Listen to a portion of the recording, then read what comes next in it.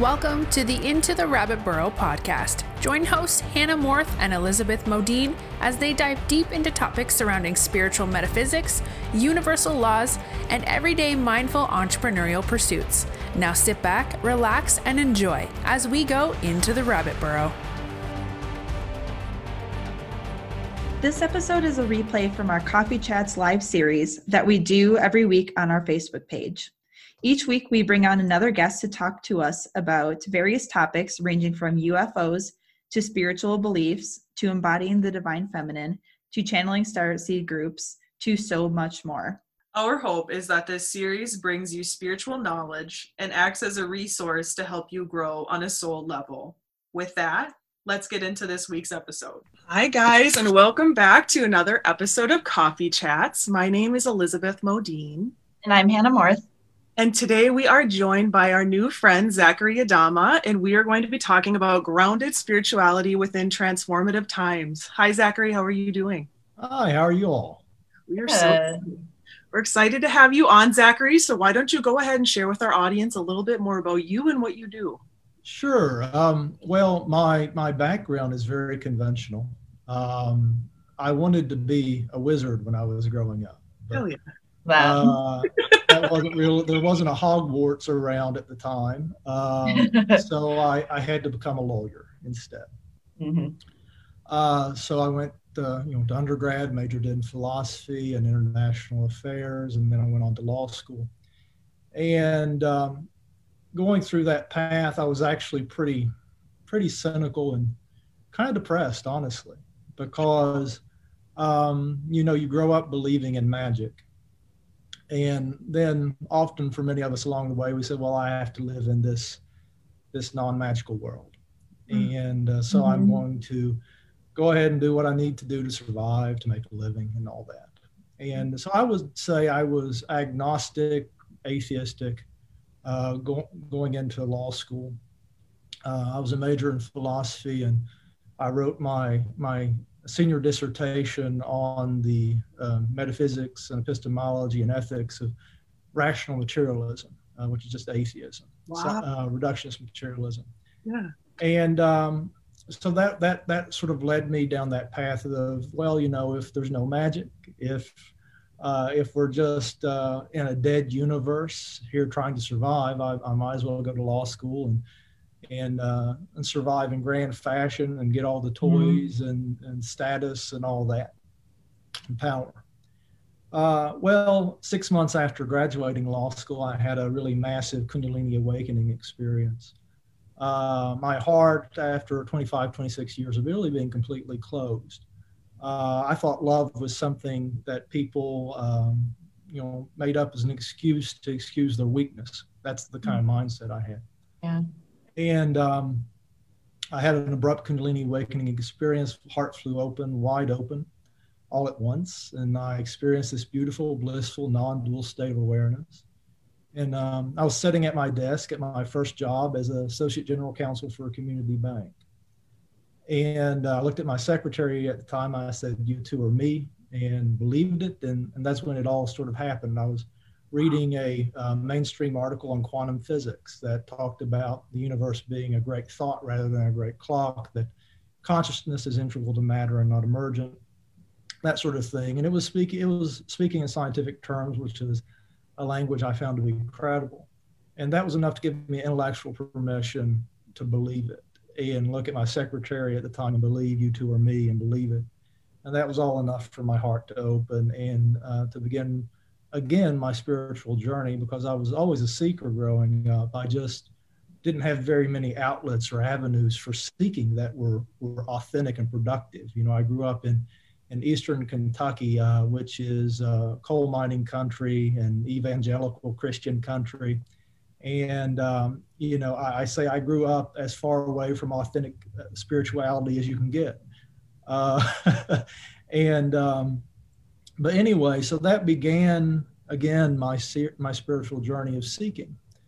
And that's been about 10 years ago now. Wow. Over the last 10 years, I've been a devout student of the perennial wisdom tradition. I found Kriya Yoga along the way, which is a type of Kundalini meditation. And it's been my primary path of spiritual practice. But it's been my root practice, my daily practice. But at the same time, I continue to be a seeker and trying to refine my understanding of truth ever more. Around the beginning of last year, I felt really called to offer myself in spiritual service in some way. And this was before the pandemic, but I felt something coming, and I felt like it was time to step up. And I'd resisted it for a long time, but I decided to start making YouTube videos because that was, other options I was looking at was going to seminary. Becoming an Episcopal priest. So, wow. And that was going to be a 3 or 4 year commitment. And even when I was thinking about going on that path, I was like, well, maybe I'll go to Yale Divinity. And so the ego was creeping in again. And I noticed my own ego structure and that desire for external validation that had been driving me my whole life, that trying to succeed at the 3D game, even in a spiritual way. Yeah.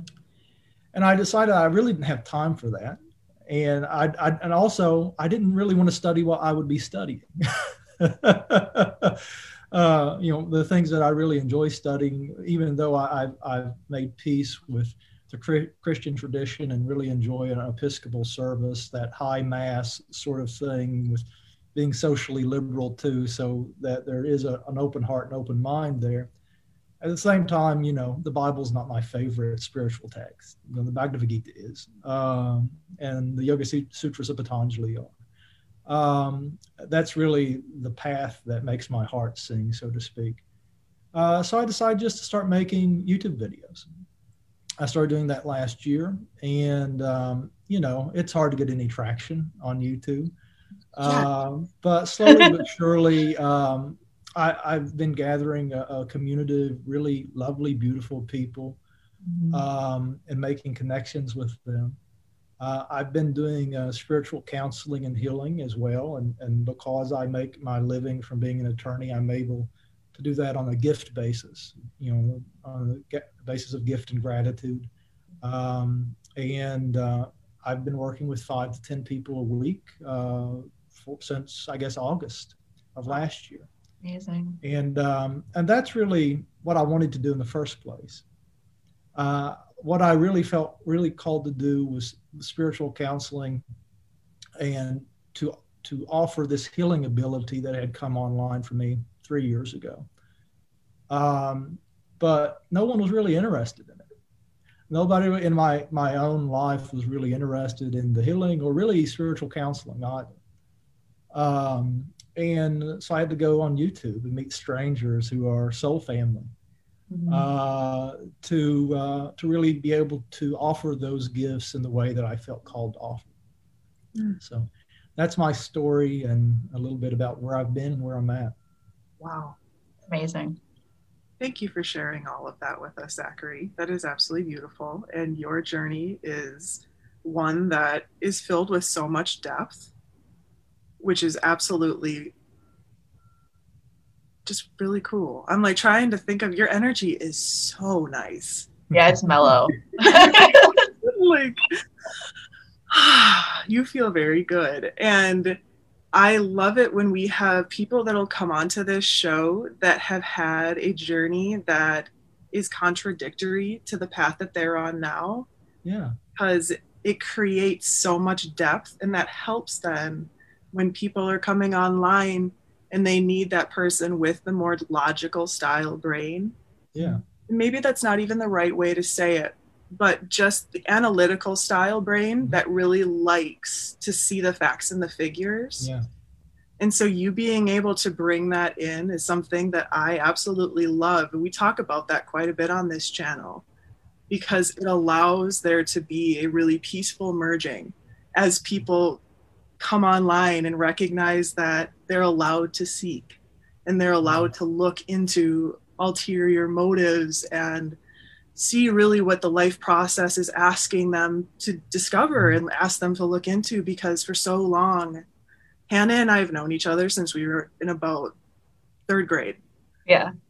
We like bounced in and out for a while, but we met when we were really little, and we were both raised Catholic. So it was very similar, where it was like you had essentially this set circumstance of beliefs and you couldn't really stray from that. Right.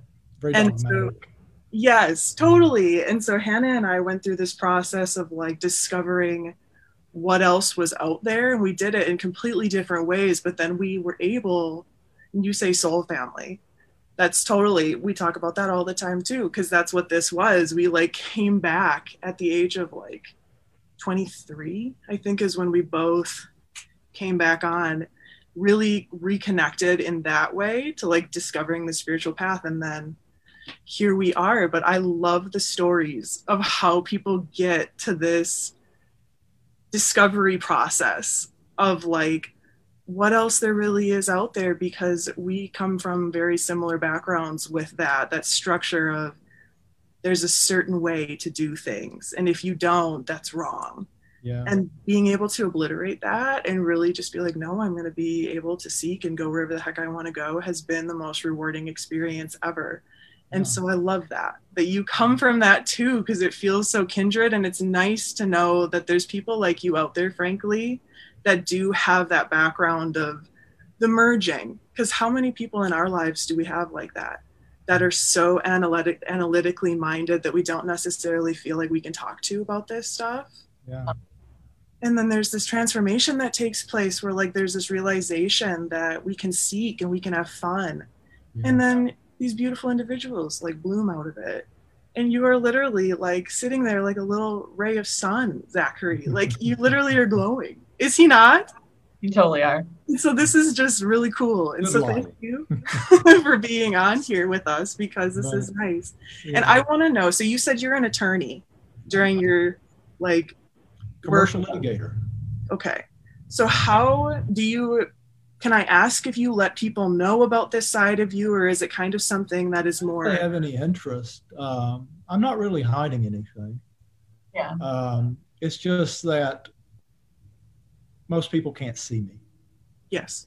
And people can only perceive you at the level of consciousness they're at. And I don't do violence to them and their worldview and free will by imposing myself upon them and imposing my perspective upon them that might be unwelcomed about spiritual things. I can't meet people where they're at. I can speak their language. I can speak the Christian vernacular, or I can speak the scientific vernacular. I can speak whatever language. If they're interested in having a spiritual conversation, I can speak that language and meet them where they're at, because all these words are just abstractions anyway, that are trying to describe this same truth. That being said, most people in my life just don't have a lot of interest in this sort of thing. And I don't really do violence to them by sharing it with them if they aren't interested. But that being said, I'm connecting more and more with soul family, with people who are, and those are the people I enjoy being with and talking to. I just don't talk to those people who aren't interested as much, because I honestly don't really have many other interests other than the spiritual path and spiritual evolution. And that's just been a natural thing. When I'm doing my 3D job, I talk about 3D things, and I try to embody integrity and compassion and all that stuff in a good, balanced way. And, that's all they need to see of me. That's fine. For the Kentucky Bar Association, I was the chair of the Young Lawyers Division there last year. Wow. And I had a mindfulness initiative. And I was able to teach mindfulness and meditation to Kentucky lawyers using, a language that they could understand and that they didn't find to be too much. And I continue to do that. And I'm going to be teaching mindfulness and meditation to law students as well. And that's all meeting people where they're at, using the language that they can understand and that doesn't, frighten them. I'm not probably going to be talking about ascension with the Bar Association. I might, if it comes up in a one-on-one conversation with a law student, talk about it because more of them are tuned into that sort of thing. I think most people in the collective now do sense that we are at an inflection point, that we're at this point of increasing change, that we're at, and it's happening at an increasing pace. And the old systems are not adequate to address with that change. So I think more people recognize that, especially since the pandemic, which, is a wonderful teacher. But we have an opportunity now as a collective and as individuals to try to put the broken mirror back together or to fashion something else. And it's going to happen. Some people will try to go back to quote normal. They'll try to go back to doing 3D just in a better way. Other people are saying, I enjoyed this break from my old perspective and my old life. And I want to create something more beautiful. And while I was locked up with my family or by myself, I've had the opportunity to remember who I am, to remember who I was when I was a kid and I believed in magic and I wanted to be a wizard. And I want to do more of that and be with people more and more who also believe in magic and increasingly can experience magic. And, as you get more and more energetically sensitive, you start to live in an enchanted universe, and you can feel that the universe is alive and communicating with you. And as you get a little further down the path, you start to be able to interact with it and command the light and do things that from a prior perspective would seem magical or miraculous. Sorry, this is literally like, is he not just the most? This is really wonderful. That really is. I have a question. Okay. Yeah. So let's say for our viewers, I feel like I'm learning right along. Yeah. I really do. So like, where did you start? Like, what was like the first thing that you did in terms of like seeking further within yourself? Because you've got such a beautiful brain. And I'm just curious, like, what was your first step with seeking? The first thing I found soon after my Kundalini awakening was the Law of One material. Okay. And it's a really beautiful channeled work from the 1980s. It was done in trance channeling. Which I don't know how much you know about channeling, but there's trance and there's conscious channeling, and conscious channeling has more of the analytical mind in there filtering through these vibrations, whereas trance channeling, there's a complete replacement of the mind with that of what's being channeled. And so this was a really beautiful channeled work that is very complex, and I kind of needed that analytical complexity because I'm the sort of person that I really need the whole framework. Mm-hmm. I need the whole framework. I'm very logical. And if I can't get there, if I can't get to miracles logically and knowing that they're possible, they're not real for me. Mm-hmm. So getting that good analytical framework from the Law of One that talks about everything is intelligent energy, that we live, that the creator is a singularity of consciousness projecting itself into the perception of multiplicity through these veils of limited perspective, and that through faith and will we become one with the creator and can command the light. That was very transformative for me, as well as their central notion that spiritual progress is attained through the polarization of consciousness. That in third density, which is what we're in the density of choice. And we have to choose between being of service to others or being of service to self. It is the choice between opening the heart or closing the heart and trying to progress through a massive solar plexus and sacral chakra, through control and that sort of thing.